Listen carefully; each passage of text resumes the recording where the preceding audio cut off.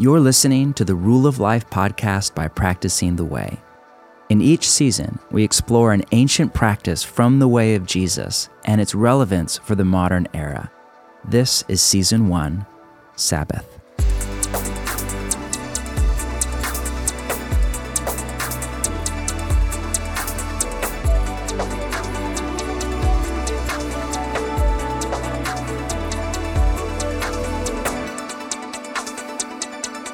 Hey everyone, welcome to episode 1 of season 1 of the Rule of Life podcast by Practicing the Way. I am John Mark Comer, and I am here with two of my favorite people in the world, Bethany Allen, right here.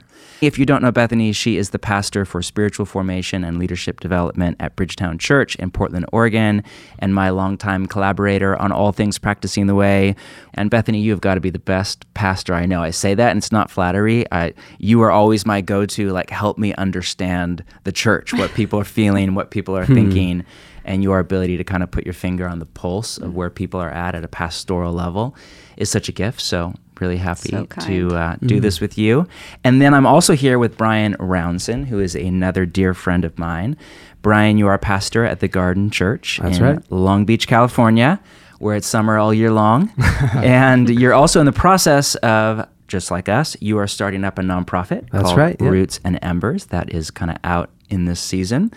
And, one of the things I love about your work, and I think I share an affinity for, is kind of the way that your work is at the intersection of spiritual formation and psychology. Your dad's a clinical psychologist, right? Mm-hmm. And so you've kind of grown up in that world, and I think I resonate with that. I'm not that, but I feel like in another alternate dimension universe, I was like a social psychologist, like a wannabe Jonathan Haidt or whatever. And so I think we share that kind of, and I think the common denominator there is we're both really interested in the growth of a soul over the timeline arc of a life, and in particular into, a person of love. That's exactly and so, really happy that you're here. Oh, it's such a joy to be with both of you. And we are here to talk about the Sabbath.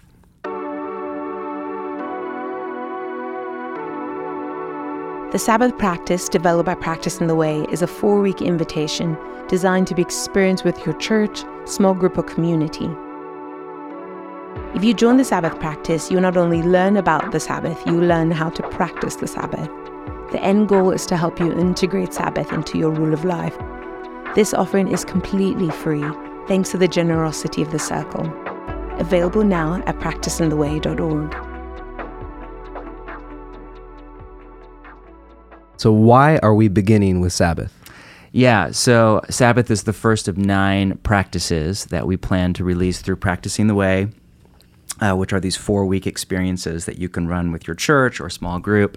And the plan is to kind of release a podcast season with each one.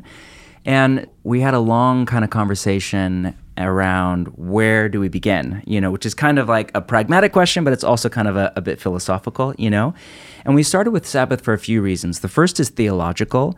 In biblical theology, and you see this in Genesis chapter 1, where the day begins at sundown, not at midnight in the Western calendar. So there's that line in Genesis 1, there was evening and there was morning on the third day or whatever. And then in that kind of Genesis 1 typology, Sabbath is the apex of the week. It's on day 7. It's like what the entire week was leading up to, but it's also like the beginning of a new week. Yeah. And Eugene Peterson has this beautiful insight. He writes about how in Genesis, the day begins with sleep and the week begins with Sabbath. And it's God's way of teaching justification by grace through faith from page 1 of the Bible, which I think is important because spiritual formation is work. And I know that work is like a dirty word to certain traditions of the church, and I don't mean it with those negative overtones. I just mean it's how we, if you want to borrow from Paul's beautiful line in Philippians 2, it's how we work out our own salvation with fear and trembling. And the preposition there is very important. Work out our own salvation, not work for our own salvation. And then his next line is, for it is God who works in you to will and to act according to his good pleasure. So it's so important when you enter into spiritual formation in general and you start to take seriously your part. How do I place myself on the path for God to move me forward in my soul? It's so important to work from rest and not for it, to start from Sabbath, from just meaning this place of being loved exactly as we are. Sabbath is how we get salvation by grace through faith into our body, into our muscle memory. It's how we habituate it into the deepest core of who we are. So I guess that's my first reason, is theological. And then Bethany, I think of you, my second one would be more like pastoral and just pragmatic, in that this is my pastoral experience after doing this at Bridgetown for so many years. Most people, and this is not a critique of, because I'm here too, but most people are simply too busy and stressed out and worn down to have any meaningful spiritual life, or to make really significant inroads on the pathway to becoming a person of love in God. And of all the practices and disciplines that mitigate against the hurry of our time, I think Sabbath is at the top of the list. If you just think about the sheer volume, it's why Sabbath is such a radical discipline. It's why so many people like the idea of it but don't actually practice it, because it's 1/7 of your life. Dr. Matthew Sleeth writes about this. There was that huge study done a few years ago on Seventh-day Adventists, which are one of the only Christian denominations that still practice the Sabbath very seriously. And it found a couple of interesting things. One, they're much happier than the general population on average, which is true pretty much all Christians. But the other thing it found is they live on average 11 years longer than the general population. Wow. And then as a doctor, he had this theory. That's He's crazy. like, if you add up Sabbath, a seventh of your life, if you add that up over the average lifespan, it comes out to about 10 to 12 years. It is radical, and it's a lot of your life. But I have just come to believe that it is a core practice or discipline from the way of Jesus. Every tradition has its core disciplines. If you're Catholic, it's daily mass. If you're charismatic, it's worship by singing and prayer time. If you're evangelical, it's your morning quiet time, whatever it is. If you're a Benedictine monk, it's fixed hour prayer. I have just come to believe that Sabbath is not but it is a core practice from the way of Jesus, and that it is essential to following Jesus well. So that is why we started with Sabbath.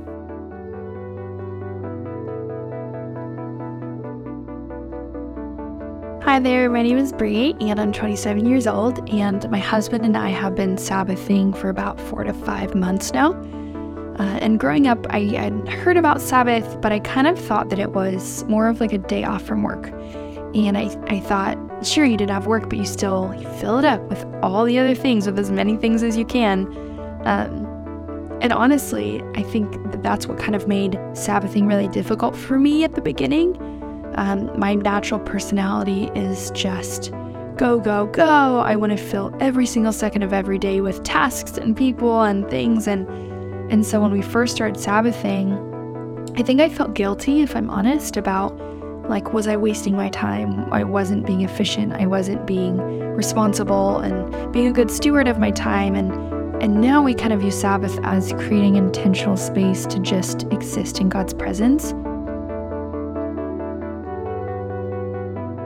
I think, it's interesting even introducing the topic of Sabbath, because I think for so many, Sabbath does feel, it's new.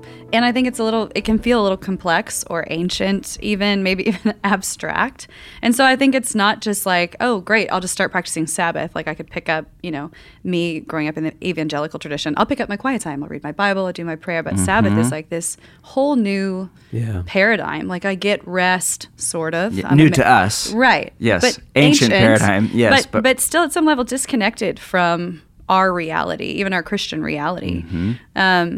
And I think sometimes I think it throws people off a bit. Like it's an intimidating thing when you talk about this kind of ancient practice. But I think what's so encouraging is the truth is, even as you've broken it down here, it's fairly simple in its structure. Yeah. So I think in this podcast, it's important. We're going to be just talking about the simplicity of what this actually is. And more specifically, I think it's important for us to talk about just the 4 major components to Sabbath that we see as essential, especially if we're just starting out, especially if this is something we're just learning to embrace. Which is most people, You know what I mean? So Yeah. if you're listening and you're like, this is really a new idea to me, that is still my experience. Yeah. That Sabbath is a new idea to most Christians in the West. 100%. I mean, brand new.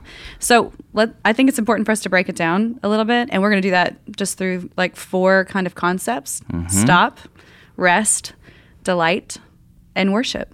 Obviously, delight is one of my favorites. But yeah, we're going to hit those. And we're going to get into each of those rhythms. But before we do that, we do want to have a conversation around this kind of first movement of Sabbath. That's where we're going to start. But John Mark, I think it would be helpful if you could give us just a 5-minute kind of synopsis of the session that you do, the session 1 in the practice. And then we can just kind of riff off of that together, just explore it together. Yeah, sure. Yeah, so if you're listening, this podcast is kind of tied to session 1 of the Sabbath practice, which is a 4-session experience through that grid of stop, rest, delight, worship. So today we want to cover stopping. So yeah, let me see if I can give a 3-4 minute synopsis of session 1. Basically, I open with Matthew 11 and that line, are you weary? How are you weary? Exactly. How much, how bad, burnout is just like a rite of passage for millennials, So the point is that rest is essential to apprenticeship to Jesus, rest in general. Yeah. And Sabbath in particular is a practice by which we partner with God to cultivate a spirit of restfulness in our body all week long. So basically at a kind of biblical theology level, we go to Genesis 1. Yeah. We talk about this paradigm of 6 days God worked, 7th day God rested, and how God created the Sabbath day. And in doing so, he built into kind of the fabric of creation a rhythm. Yeah. The point there is, I kind of talk a little bit about when you live in alignment with reality as God intended in his wisdom and his love, you tend to flourish and thrive. Yeah. But when you live at odds with it, and you could apply this to so many different areas, but when you live at odds with the Creator's good intentions, you sabotage your own kind of journey and formation. So then I end by talking a little bit about just whether or not it's still a binding command, and we can come back to that. But I just make the point that whatever the right answer to that question is, it's a gift, it's a rhythm and a gift in Scripture long before it's ever a command. And even the first time it is commanded in Exodus chapter 20 in the 10 Commandments at Mount Sinai, the command is to remember. Yeah. So the Sabbath is already there. It's like the Yeah. implication is this is already built into the fabric of creation. It's already built into the life of the community of God's people. They've been practicing Sabbath since the moment they were set free from Egypt.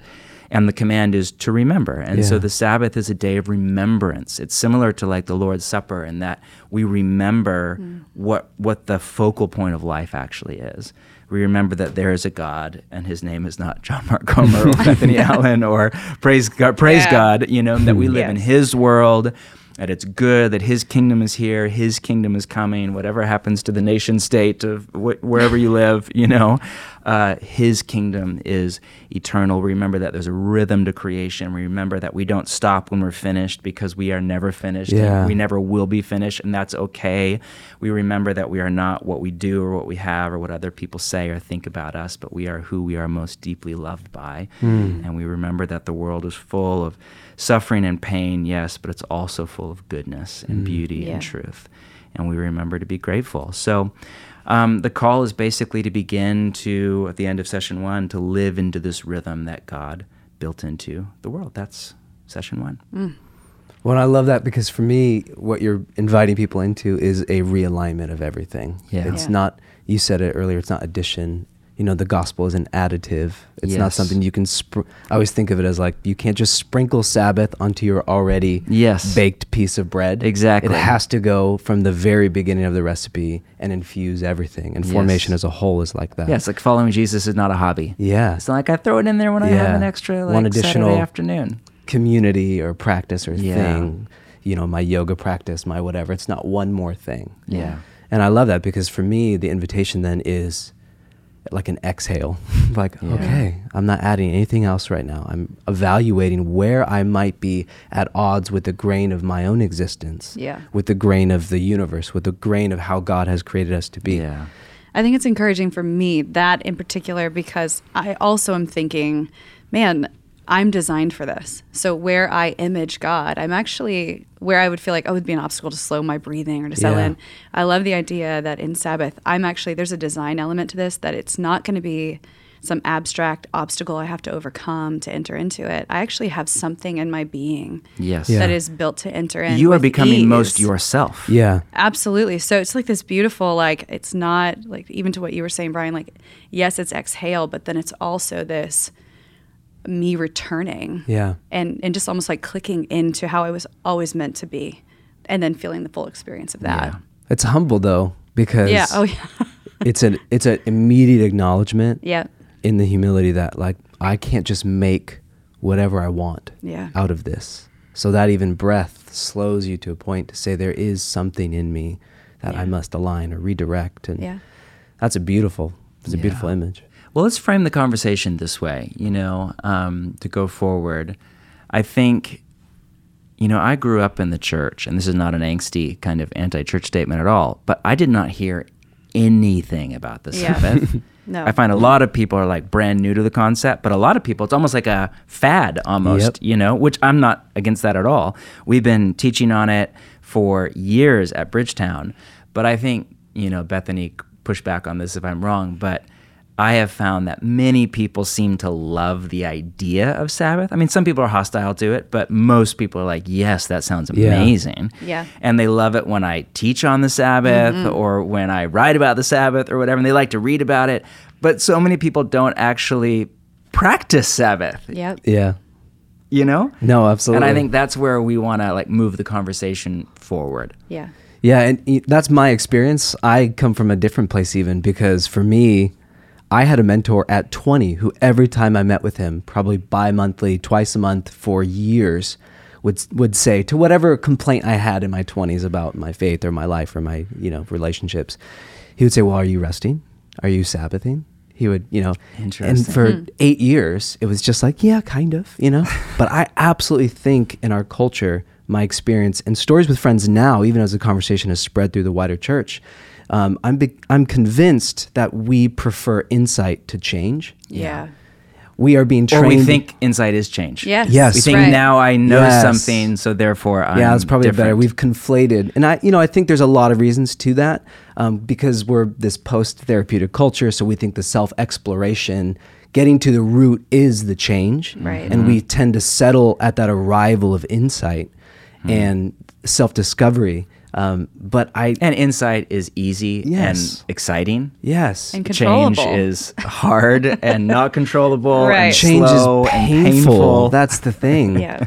But not to take too much credence away from insight. That's the beginning. Yeah, absolutely. But it's the beginning. That's exactly it. I love that line from Rollhauser where he says, just to be able to name something, no matter how absurd or unfair, no matter how powerless we are to change it, to be somehow free of it, above it, in some way transcend it.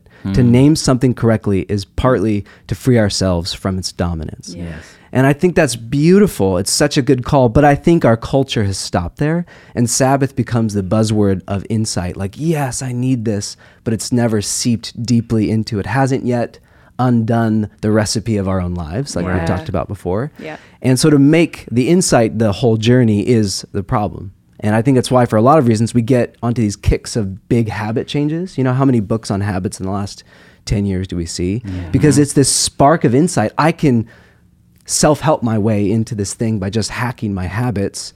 But after that insight becomes plain and boring to us, we've lost interest and we don't even care about change anymore. And Sabbath for me has been the one that in my own life, but also in many of the families around me, many of our friends, it's been this recurring, every year they rediscover Sabbath, but it doesn't settle deeply into them. Yeah. Which means it doesn't, have the power to change.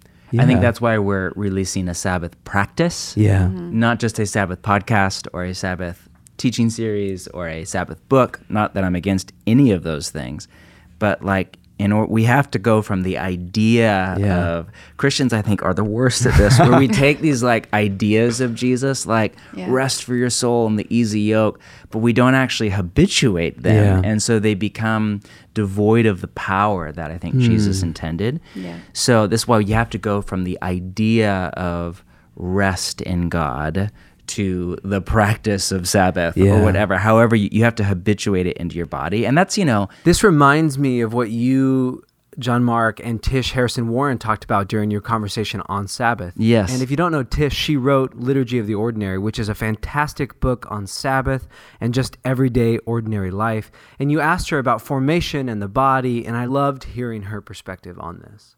If we could somehow take a time machine and you and I drop into a worship service in the early church, because it was such a pre-literate culture, a lot of intentional formation of the church was bodily.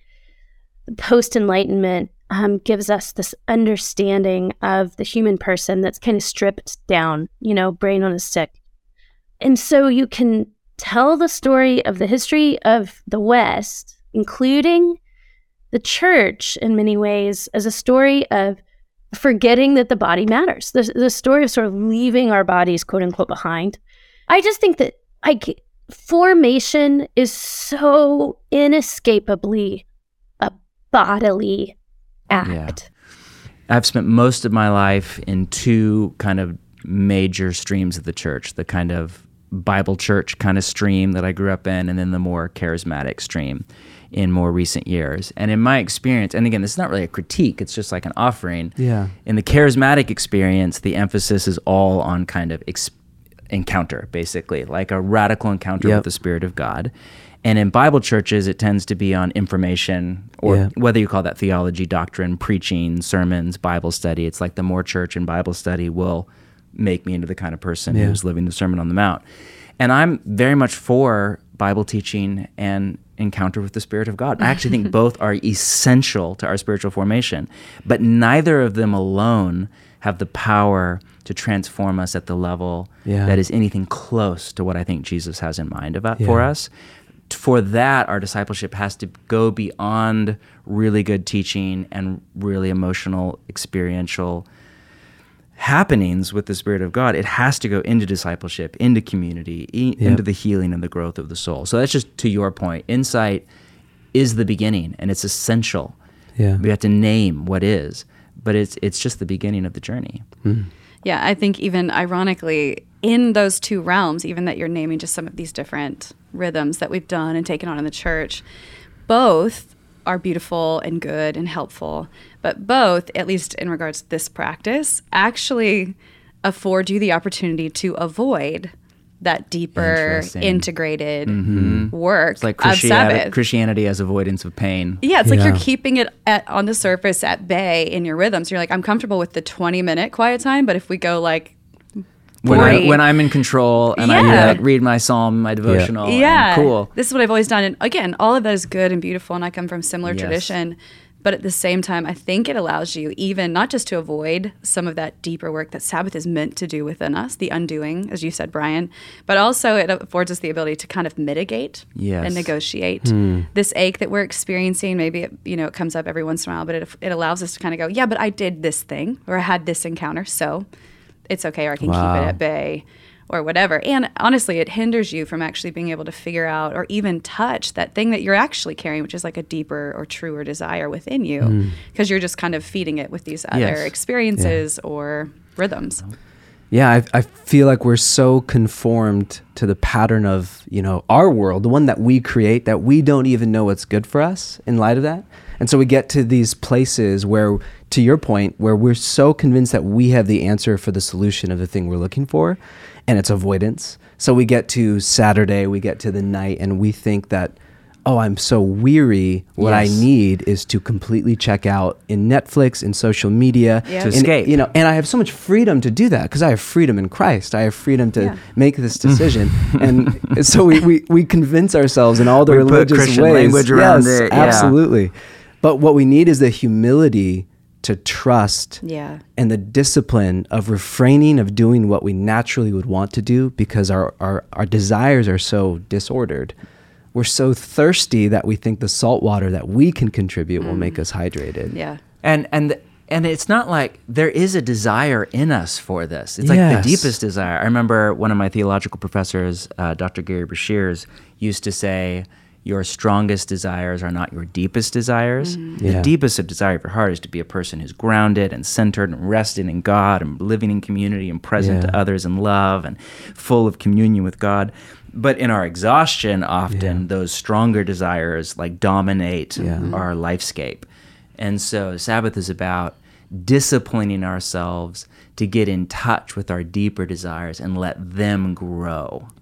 I think it'd be helpful if we can kind of make a turn here with the rest of our time, just speak a little bit about some of the objections, because we're talking pretty practically here. I think there's a lot more to dig into, but I think it'd be helpful for us to just take some time to speak to some of the objections or the challenges that we hear that kind of keep us from actually doing the practice, because I think this is our greatest obstacle. If we can kind of overcome these first kind of tensions, we can move deeper into this practice. So the first one I think is theological. This is the one that's kind of been running around my mind.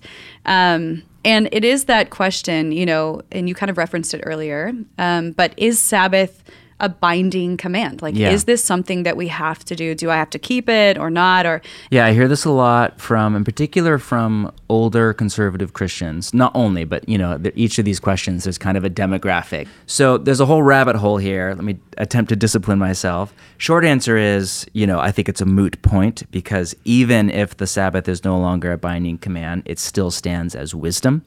But there is, at a theological level, there is a debate. So we're not going to say this is the right way or the wrong way. Theologians disagree and have for a very long time. On the pro-Sabbath side, meaning there's a group of theologians and New Testament scholars that think Sabbath is still a binding command. And some of the argument there would be, first off, you have to define when you say, isn't it part of the law? So you have to define what you mean by the law. Do you mean the Ten Commandments? Do you mean the Levitical Code? Do you mean the Deuteronomic Code later, So, in the Ten Commandments, it's arguably just as important as not stealing or killing or lying. It's the only discipline that is commanded. Yeah. It's the longest of the Ten Commandments. It's 37% of the Ten Commandments. And, then Jesus arguably did nothing to annul or abrogate the Sabbath. In fact, a ton of the stories about Jesus are about his practice of the Sabbath, and in particular, his healing on the Sabbath. And, the argument goes, the pro-Sabbath command argument goes that the reason it's not clearly spelled out in the New Testament is because Paul is translating discipleship from a Jewish culture to a Greco-Roman culture. He's no longer in a theocracy, which the law was written into with Moses and God as king. Many of his listeners are slaves who can't pick what day they rest on or don't have one, and much less, on Saturday or Sunday. It wasn't until the empire was Christianized hundreds of years later, I think it was 321, that, Sunday was set aside as a Sabbath day of rest and worship. There's another side that says absolutely not, is no longer a binding command. They would point out that it is never commanded in the New Testament. It's the only one of the Ten Commandments not repeated in the New Testament. Paul has warnings, they would say, about not getting sucked back into living by the Levitical Code, which had, in Paul's theology, served its purpose and was no longer binding. Now, that doesn't mean it's no longer wise, but it's no longer binding. A key text here would be Romans 14:5. One person considers one day more sacred than another. Another considers every day alike. Each of them should be fully convinced in their own mind. Again, there's debate. Is he saying it doesn't matter if you Sabbath on Saturday or Sunday? Or is he saying it doesn't matter if you Sabbath at all? And that's where there's ambiguity in the text. Then some would take Hebrews 4 and allegorize it a bit, saying we have a spiritual rest in Christ, so we don't need a day of rest anymore, Yes. But again, to kind of sum up, my point is, I think I lean about 51% toward it's still a binding command, but it's kind of a moot point, because if somebody could right now sit down and theologically convince me that I do not have to keep the Sabbath, then this coming weekend, I would still practice the Sabbath it with your family. Yeah, because I think it's just built into the fabric of God's reality. You said that too earlier. I just want to say another thing. You said earlier, it's also gift. You said command and gift. And so I think to your point, it's not meant to be just something that's militarized against you. It's actual gift for the human. Well, and the writer of Hebrews, like you said, the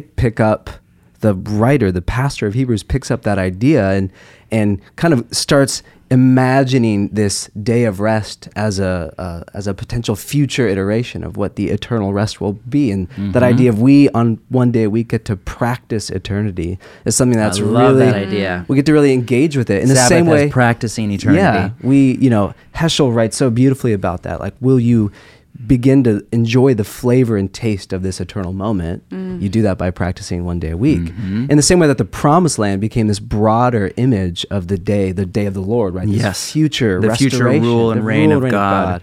We get to participate in that, and how we become comfortable offering ourselves to God's will in that place is such a gift. So for me, when I think of that, like, okay, it's not a command, it is an invitation, it is a gift, and a command, but as you just so eloquently described, why it is.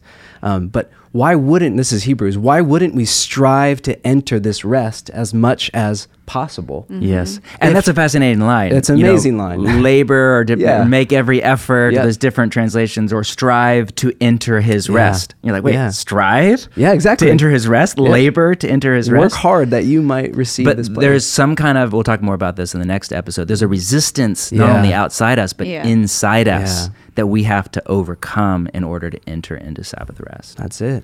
Okay, so the question that comes up very often, and I think it's a very legitimate question, but it's something I hear quite a bit, is what about people who don't own their time? Yeah.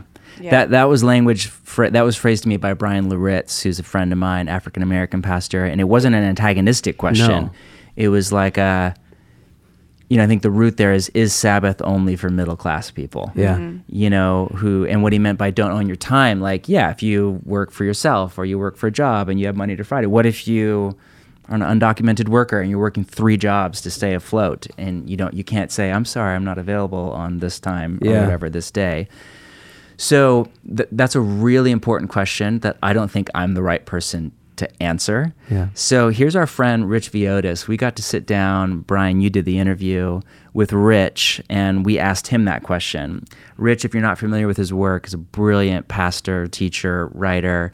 He's the pastor of New Life Fellowship in Queens, which is not a majority white, middle class kind of and up church. It's arguably the most diverse zip code in the United States of America. Yeah. And they're one of the pioneer churches in Sabbath and in rule of life. They built their whole church around these 4 basic rhythms, one of which is Sabbath rest. And so they're working this out in a very diverse, very socioeconomically diverse urban environment. So, and Rich himself is a pastor of color. So we asked him this question. This is what he said. I've learned this over the years that I would preach sermons on Sabbath and hear someone from our church say, well, Pastor Rich, I'm working 2 and 3 jobs. I'm doing the best I can. I can't keep Sabbath. And I'm reminded that Sabbath at its core is to be a communal enterprise. And as a pastor, what I want to do is I want to create a culture in which we all can rest. And so whenever I find myself resting, I'm not filled with guilt. I'm filled with gratitude. But that gratitude is to spill over into how do we now create a culture in which others who can't rest for financial, sociological reasons, how to create, and one of the ways we've experimented with that at New Life at least is, within groups, how do we create generosity within our small groups where we can help people rest? Some people are working 2-3 jobs and doing the best that they can. And how can the church serve one another so that we can all enter into rest? And so I do think there's sociological ramifications, financial ramifications of it all. And I don't think people should feel guilty about resting. I think it's a gift from God. But I do think that Sabbath at its core, especially in communities in which people are struggling to do it for legitimate, because of legitimate barriers in their lives, how do we now, this is what Walter Brueggemann writes about in Sabbath as resistance. There are powers and principalities in the world that are keeping people from rest. We all have within us an inner Pharaoh who says, if you stop working, you're going to die.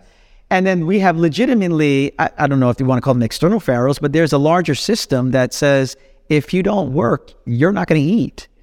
And the tyranny of that. And so I do think what I'm learning more and more is the the individual, interpersonal, and institutional nature of Sabbath.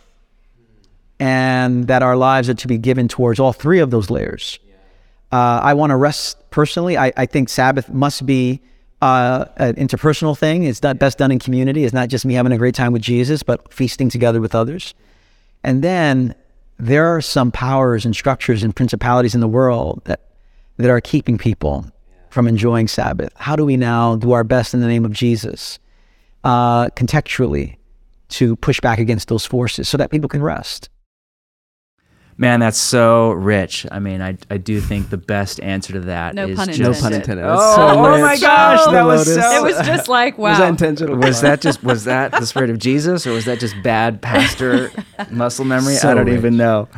But yeah, I do think that's the right answer. How do we create Sabbath for others that don't have it? Yeah. And how do we take whatever modicum of power and influence we have to work against these systemic structures that keep people away from Sabbath? How do we create a Sabbath table, a Sabbath home, a Sabbath community?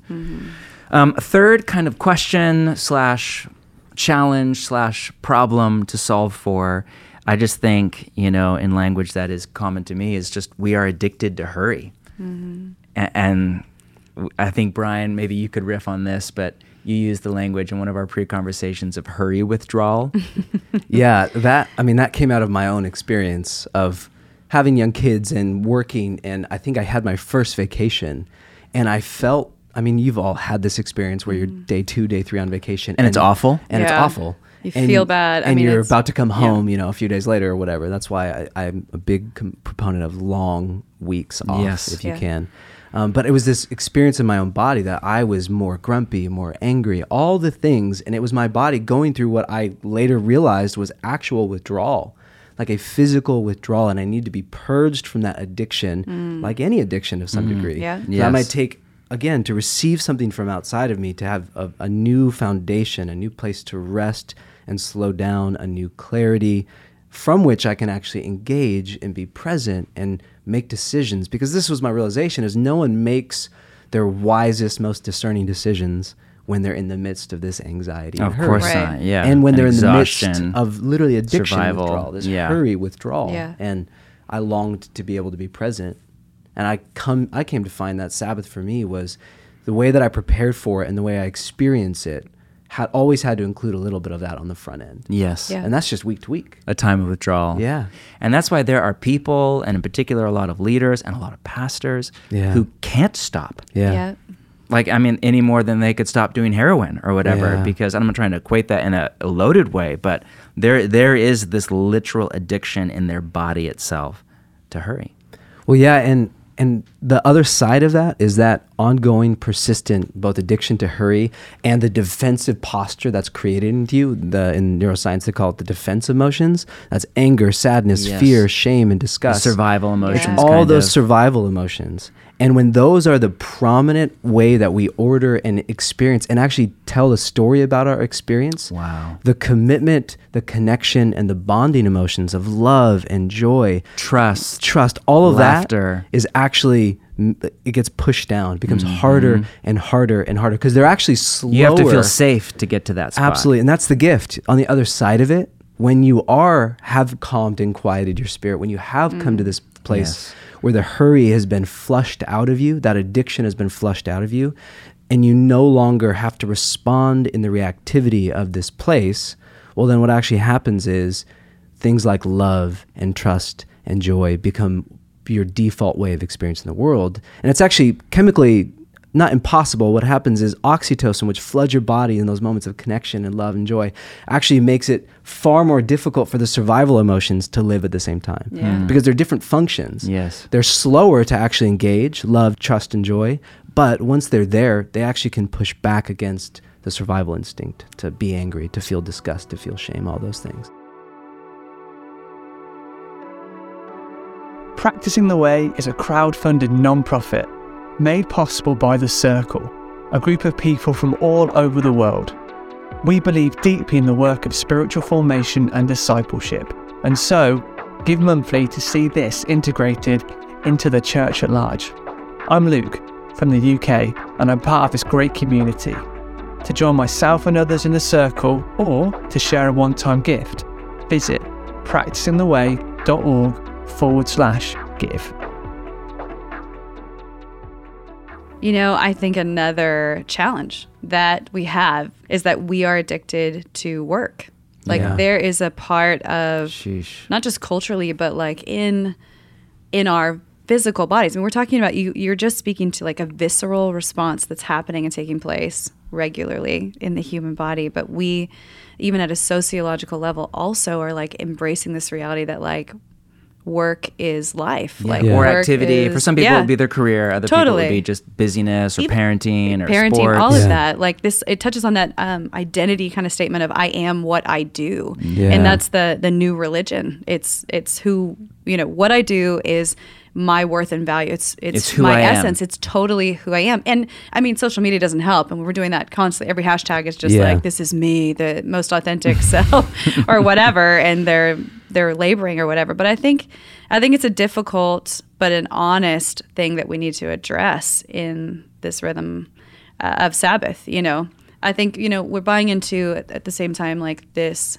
We talk, even just thinking about the last topic again, it's like this hit. We're getting a hit every time we, experience some of those, even those harder emotions. We're still getting a hit. That keeps us going. And I think work is the same way. Like in the addiction we carry there, that's like, and it's a socially acceptable addiction. It's one that if you do, you'll get rewarded. It's celebrated. I mean, it's like a massive, there's a constant affirmation of like, the more successful you are, the better you are. I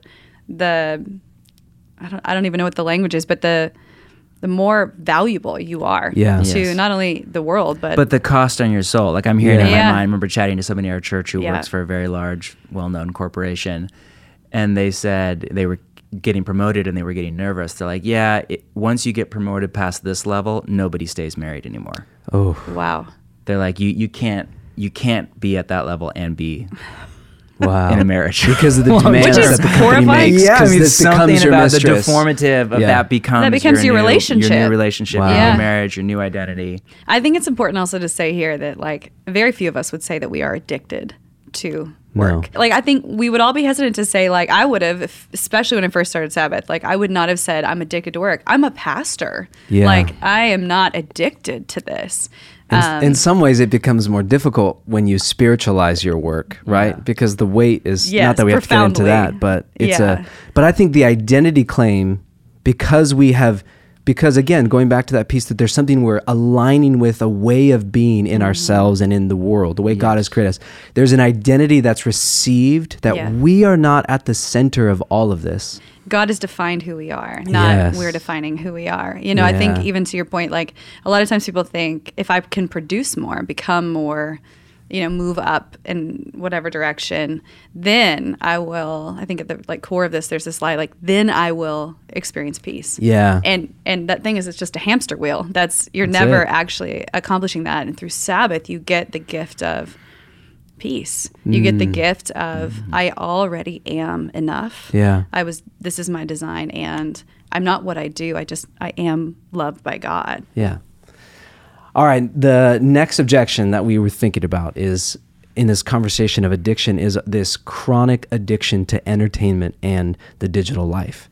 And we know how to work and shop and be entertained, but we struggle to rest and play, so we end up turning to our devices. Yeah. The thing that I think about again, it's like salt water when you're thirsty. It doesn't actually answer the thing that it doesn't quench the thirst that you have.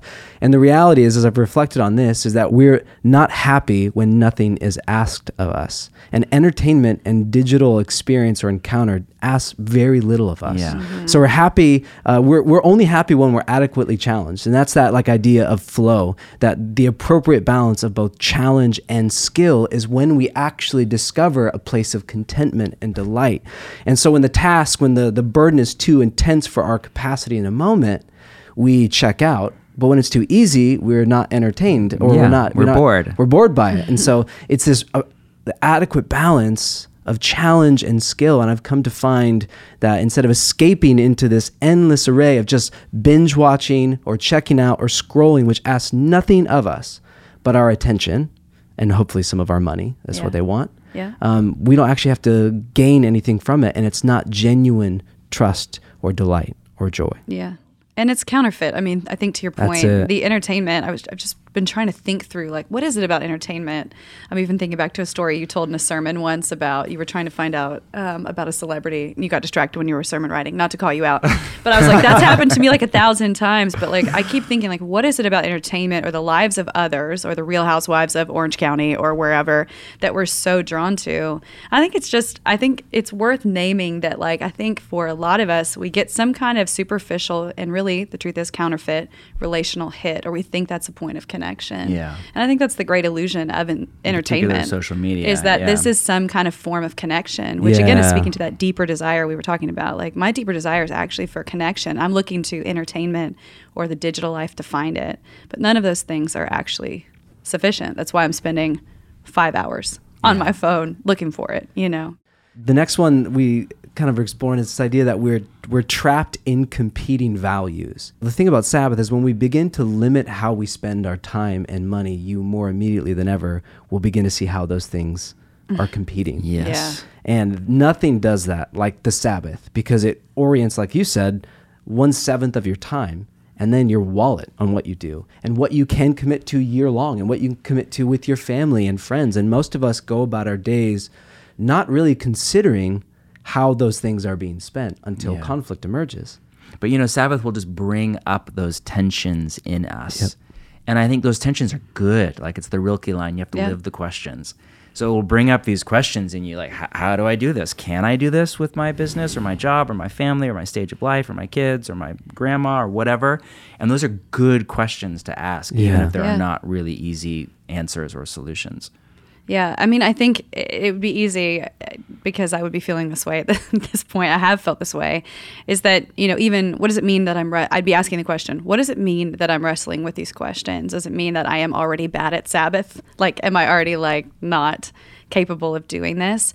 And I think it's just important to say that those questions mean you are leaning in. Yeah. And it also means that you're human. Yeah. Like, you're in the journey. You're on the journey. Yeah. And it's significant to ask these questions, to allow that tension even just to rub. And if it's just that, just like you just said, that's a good start. You know, it's a good place to be. Another challenge we face with Sabbath is just that it is against the flow of culture. So Sabbath was built, obviously, in the Old Testament kind of era. It was built into the cultural architecture of ancient Israel. And then from about 321, when Constantine, you know, made it an official day of rest, until in the West, until the 1960s, even if you were Voltaire, if you were a hardcore atheist or whatever, you were inside a cultural architecture of Sabbath. You know what I mean? You could not go to a football game or whatever. Sunday was a day. I mean, I remember hearing my dad, who's not that old, he's 72, grew up in Silicon Valley before it was called Silicon Valley. And I remember him talking about, like, until through the 60s, on Sunday, everything closed. Wow. Every single person he knew went to church of some kind. Yeah. You either went to Catholic church, Protestant church, or if you weren't a Christian, you went to the mainline church. And he wasn't a Christian, so he went to the mainline church. But everybody went to church. And then afterwards, everybody had Sunday dinner. And, you know, and this is his world and his, you know, kind of demographic that he grew up in. But can you imagine Silicon Valley today? No. Like, the whole thing shut down 1/7. And I remember him talking about how shocking it was when 7-Eleven opened, and it was the first store that was open on a Sunday, and on a Sunday you could go down and buy a Coke or something. And I looked it up, it was 1969. Wow. And the challenge is that we are formed by our culture. Yes. And we live in, and it's really hard to go against the flow of your culture, and we live in a 24/7 Sabbathless culture, arguably an anti-Sabbath culture. Another challenge would be around, like, legalism. A lot of people are just scared of legalism with the Sabbath and getting off track. And that is it's a valid fear. Like, that's the problem that Jesus is dealing with. It's one of the reasons I think people misunderstand Jesus' polemic around the Sabbath, because we're living in the opposite culture to Jesus. So Jesus' culture, and maybe if you grew up in some really legalistic church tradition where Sabbath was a thing, you could relate to this. Most of us can't. But in Jesus' culture, like Sabbath, they'd lost the plot line. It become this, you know, kind of just laundry list of rules and regulations that had all built around the Sabbath on top of Scripture. They'd lost the heart behind it. And that's what Jesus is dealing with. So he's practicing Sabbath every week and has a very strong critique of the kind of legalism that had grown up around the Sabbath in his day. But we have the opposite problem. So our problem is not that we have hundreds of rules and regulations around the Sabbath. It's that we have absolutely none. So it is a legitimate problem. And I think the simplest answer is just don't let it become legalistic. You know what I mean? Just guard your heart. Don't ruin it. Don't ruin it for the rest of us, It will be a temptation for people like me who have more control-oriented personalities. Where I can easily, for me, it's not so much a struggle like I need to practice Sabbath to earn God's love or whatever. That's genuinely not a thing for me. But it can be like, we need to practice Sabbath in this way, and otherwise it's not really Sabbath. And I can, it can become a control-oriented thing for me in my flesh. And so I think the key is to put boundaries around your day that really set it apart and sanctify it. But let them be porous boundaries. And there are means to an end. The end is to live with God and his community and become a person of love. So I think you got to put boundaries. Another one I'd love to hear you speak to, Brian, and this is one of the primary objections I get most commonly from parents, particularly young kids, but also with teenagers, is just, it's too hard for my season of life. Or it's too hard because I'm single, or it's too hard because I have little kids, or it's too hard because I'm in residency, or it's too hard because I'm starting a business, or I'm planting a church, or, there's 1,000 examples. The most common one I hear is young kids. So I'd love to hear, you speak to that, Brian, because this table, I have teenagers, that's its own challenge for Sabbath, but you have little kids. The thing is, I think we give too much credence to what our kids want as parents very often. And kids are and quick. to what other parents do. And we've allowed our kids to explore, but we have pretty quickly said that we're not going to do Saturday sports, because for us, my Sabbath is Friday night to Saturday night, and it just put too much pressure on our whole family, especially with having multiple little kids. And the thing that I've realized is you just have to learn to adjust in the season. So we take a lot more long walks. We do slow meals and we do slow, quiet mornings. We have less people involved in our weekly Sabbath, which when we were younger and our kids were younger, it was easy to have families together. And I enjoyed that so much. And that time will come again. And it will come again. I'm in that season now. Yeah. That's amazing. So it's exactly what you said. It's meeting the limitations of the season of your life with grace and joy. And I think, to both your points, and even as the single person here at the table, like I hear this a lot too from people, like, how do you do it? You don't have a family to do the big, and there's a million responses to that. And we need to talk about that later. Yeah, and we will. And how Sabbath is a community experience. Yeah, but I think what you're both saying in so many words is you have to keep the main thing. Yeah. You have to if you just keep your rhythms of stop, rest, worship, and delight, you keep them in front of you. You keep kind of the main objectives before you and move, rearrange. Take the next step. Yeah, get a little bit flexible depending on your season and what you're stewarding. That's going to be the most important thing when it comes to this practice. Hi, I'm Matilda. I'm 24 and I'm from Denmark, where I study psychology. I guess my biggest challenge up until now has been doing it alone, because I'm single, and because it can be that flexible, it's also kind of formless sometimes, and I've been missing having someone to do it with, to rejoice with and relax with, and have a ritual with. Figuring out how Sabbath looks as a single person, and also just the practical stuff of not doing it with people and having shut down my phone, and it can be a bit difficult sometimes. So I guess that's my biggest challenge up until now, at least. God has yet to bless anybody other than right where they actually are. So what's the next step? We can talk about it. We can do our best to motivate you or inspire you or cast a vision, and we'll do more of that in coming episodes. But you have to decide, do I want this? Do I want to step into this rhythm with God and his community? Well, that's episode 1. Thank you for listening. This podcast was made possible by the generosity of The Circle, a group of people from all over the world who give monthly to Practicing the Way with the shared dream of seeing spiritual formation integrated into the life of the church at large. To join The Circle or find out more about running the Sabbath practice in your church or small group or just with your friends, visit practicingtheway.org. See you next week.